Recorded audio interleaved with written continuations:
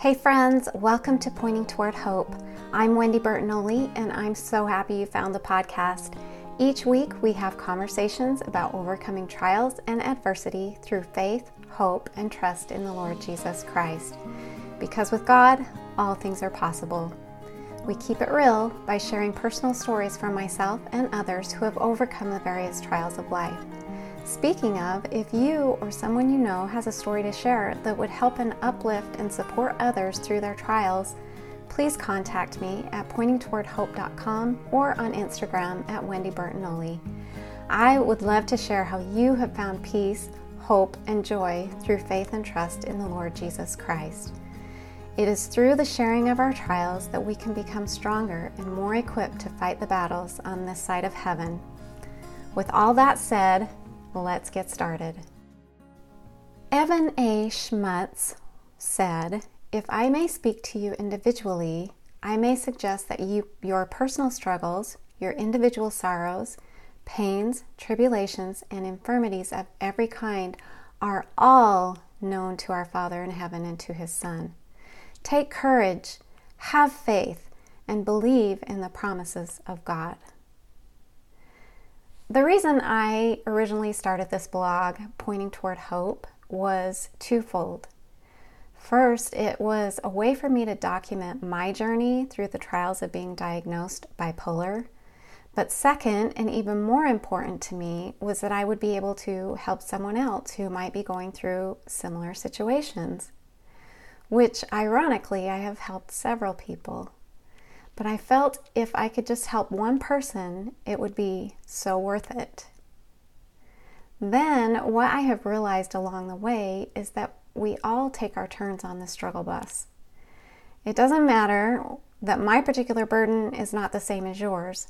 We can all help one another to become better, stronger, and most importantly, find hope. So that is what I want to talk to you about today, hope. But first, I want to share a scripture that we'll talk about a little bit later, but it is one of my very favorites. It comes from Doctrine and Covenants, section 84:88. "And whoso receiveth you, there will I be also. For I will go before your face, I will be on your right hand and on your left, and my spirit shall be in your hearts, and mine angels round about you to bear you up."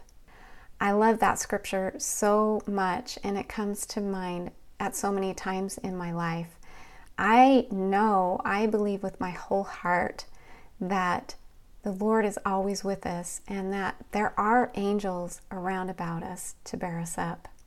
When I was a young mother, I had just had my fourth child.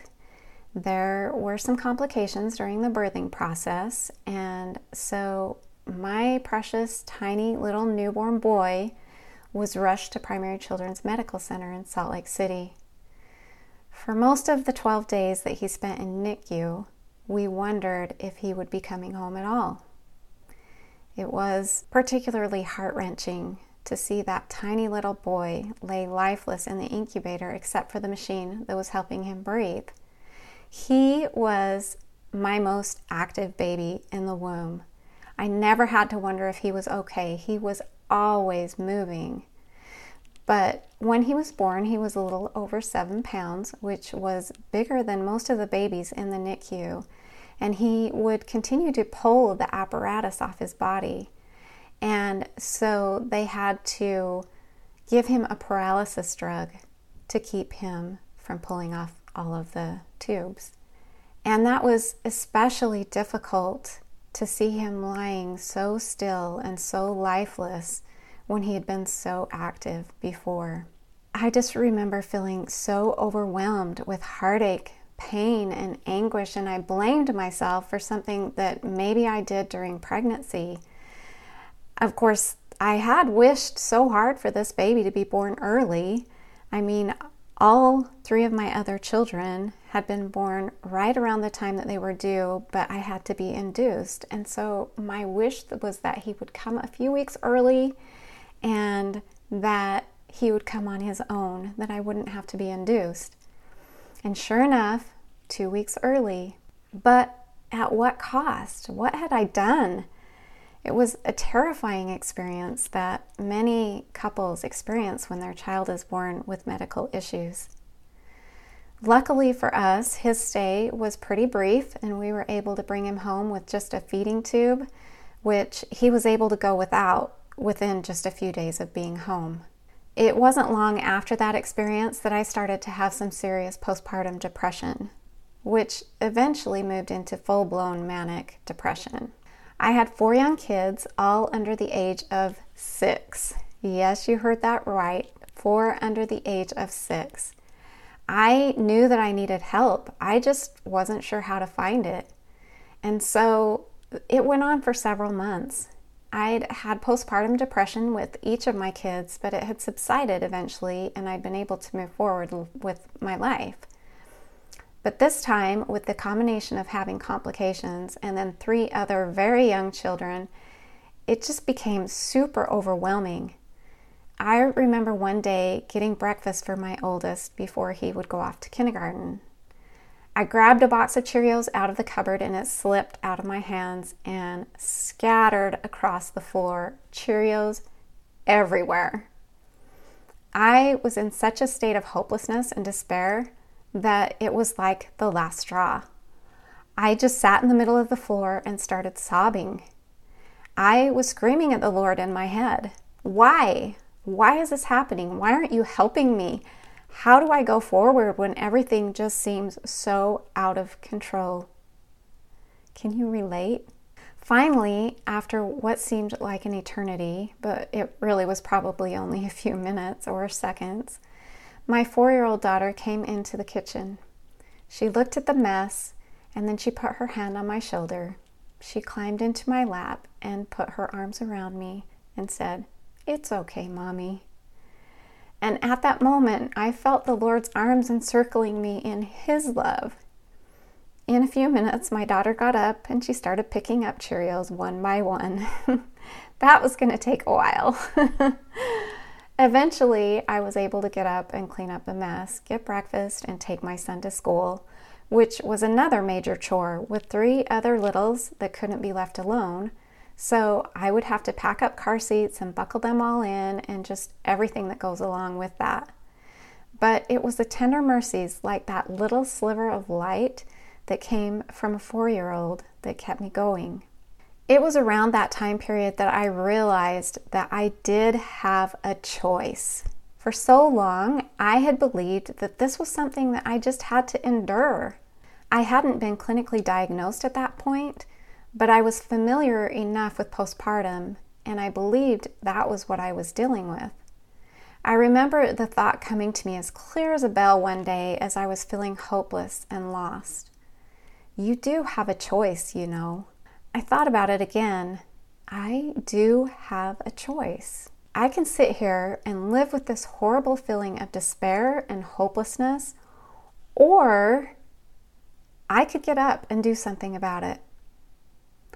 I don't know where the strength came from that day. Maybe it was the angels surrounding me, bearing me up. But I do know that I realized without a shadow of a doubt in that moment, I did have a choice. And despite what you may think about your own struggles and trials, you also have a choice. I am privileged to be in many Facebook groups, and I follow a number of people online that are such an inspiration to me. We didn't have those back in my day when I was raising my children. Sometimes it felt so lonely, and I know that it can feel lonely today as well, but it's such a great tool that we have to be able to join these groups that are full of inspiration and people who want to help. Anyway, one woman that I follow has gone through her own struggle these past several years as she lost her husband due to mental illness. I have loved seeing how courageously she has faced this gigantic burden head on. She has since written a book about her experience and speaks on many podcasts and events. She talked about choice in one of her recent posts, and it went along so well with what I've been thinking about that I want to share it with you. Her name is Kayla Steck, and I'll be sure and post her Instagram handle in the show notes. She also has a book. I think it's called Fear Gone Wild. I haven't read it yet, but plan to. And if it's anything like her page, I'm sure it's complete inspiration. This is what she said in a recent post, and I want you to insert whatever it is that is your particular struggle where she writes the word death. Here's the quote. Death, insert your struggle, sometimes stills our entire life. But when we hang on, when we push through, when we fight to rebuild again and again and again, we are choosing to take back our life. So I want to read that one more time. And I'm going to just insert my challenge, just so you can see. Bipolar sometimes stills our entire life. But when we hang on, when we push through, when we fight to rebuild again and again and again, we are choosing to take back our life. I love that because it reminded me of that time that I realized I do have a choice. I don't have to live like this. I can and I will take back my life. That day was the day that I picked up the phone and made my first appointment with a therapist. I pretty much counted down the days until I was able to go. I was so in need of encouragement and strength. I felt like my life was hanging in the balance. I remember waiting in the lobby to be seen and having all kinds of unfamiliar feelings. Was it going to be good? What would they say? How long would it take? And all the things. She called me back and we talked about what I'd been going through, and I felt strangely comforted to just be able to unload all the pressures and worries and stress that I'd been experiencing to a total stranger who didn't have any previous knowledge about my life. There was something really comforting about that. No preconceived thoughts. Her only job was to figure out where I would go next. If you have never been to therapy, I can't recommend it enough. It's so worth every penny. I remember her looking me straight in the eyes and saying, "Well, my dear," she called me dear, which I so loved. "If you ask me, you have two choices. The first one is that you can do nothing." That, by the way, is a choice. You can do nothing and live with the struggles and challenges and stresses that you're already well aware of. Or, choice two, you can take your life back. There are medications that are designed to help you with what you are going through. At that point, I never knew that was an option. I just figured we'd just talk about it and be done with it, which actually works really great for many, many people. But when she described it like that to me, I knew that in order to continue to survive, I needed help as quickly and as easily as possible. And that's when I had my first experience with antidepressants, which worked out great for a very long time. It definitely helped to lift that cloud of despair and hopelessness so that I could continue to work on becoming better and stronger and get well. So to be clear, I'm not pushing medication at all. It was just what I needed at the time to be able to function and work through everything. But even more importantly than medication and what had started the ball moving for me was screaming at God on the kitchen floor that day. It's interesting because God is not the typical caregiver. We read in Psalm 147:3, "He healeth the broken in heart and bindeth up their wounds." That is his objective, to heal us, to bind up our wounds, to help us find peace amidst the struggle, to find light in the deepest recesses of darkness. I know right now, this time in our lives, we are all so exhausted. I know I am. We are over it being stuck at home, kept away from others physically, struggling with work and businesses and children and homeschool, just trying to survive. Having world unrest and calamities come from every angle, it seems. But here is a thought for you. What if you just tried on making a choice to find hope in the hopeless for size? You just try it on for size. What if you just tried on happy for size?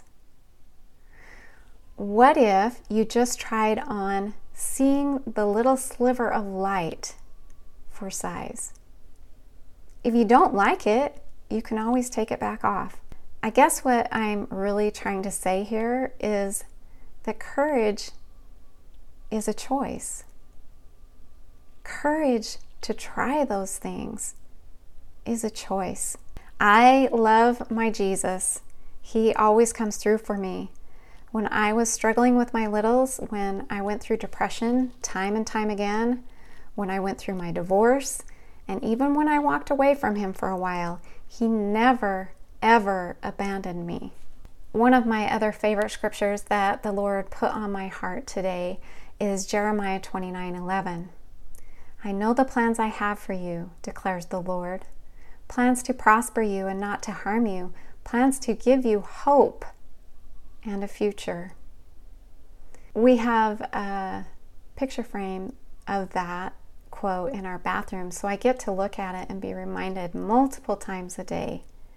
But this morning, as I was studying, I came upon this scripture, and it definitely spoke to me as I was thinking about hope and how to help you who may be feeling hopelessness in the moment. And it is found in Alma 22:16 of the Book of Mormon. Listen closely, because I believe there are 4 steps to finding that hope that are revealed in the scripture. If thou desirest this thing, if thou wilt bow down before God, yea, if thou wilt repent of all thy sins, and wilt bow down before God, and call on his name in faith, believing that ye shall receive, then shalt thou receive the hope which thou desirest. Isn't that so beautiful? So this is the way that I interpreted that scripture today. This is the way that it spoke to me. Basically, there are 4 steps to get the hope that you desire. 1, you have to want to find it. Remember, if you desirest this thing. Number 2, bow down before God. Do it in your closet, on your kitchen floor, in your attic, wherever it is that you go to cry unto Jesus. For me, it's my closet. I go in and shut the door, and that's where I can be alone and plead or cry unto the Lord. And incidentally, I did look up the definition of bow down before God. It said to change in character or form, change of attitude, emotion, or viewpoint. So maybe bow could mean try on something different for size. Number 3, call upon his name. Cry, kick, scream, whatever it takes. As I said before, he's not the typical caregiver. He's not going to scold us for our little tantrum. He's just going to love us harder. And finally, 4, believe. Just believe that he can take away your pain. Then, as the scripture says, then shalt thou receive the hope which thou desirest. I would love to leave it right there, but I have one final thought that I think is really important to note. And this comes from another quote that I read. It goes like this: it's okay to not be okay. It is. Maybe that is the season that you are in right now. Don't let the world add more pressure if you're already overwhelmed. It's okay if all you can do this week is survive. In fact, that's the most important thing. And that is a quote from Bouncing Forward. Remember, my friends, you are loved. You are enough. You can do this. Fight on, my warrior friends. I love you so much. I hope that you enjoyed today's episode. Thank you so much for listening. And if you did enjoy it, share it with a friend and be sure to tag me. I would love to give you a shout out. If you wouldn't mind taking just a few seconds to jump over to iTunes and leave a 5-star rating and review, that would be so great, and I just appreciate your support so much. And while you're there, be sure to click on subscribe. Subscribing is the best way to be sure you never miss an episode. By the way, we're almost to the end of season 1. Believe it or not, one more episode, and then I will be taking a month off for the holidays. So be sure to tune in next week. Have a great week, my friends, and I will see you all again next week.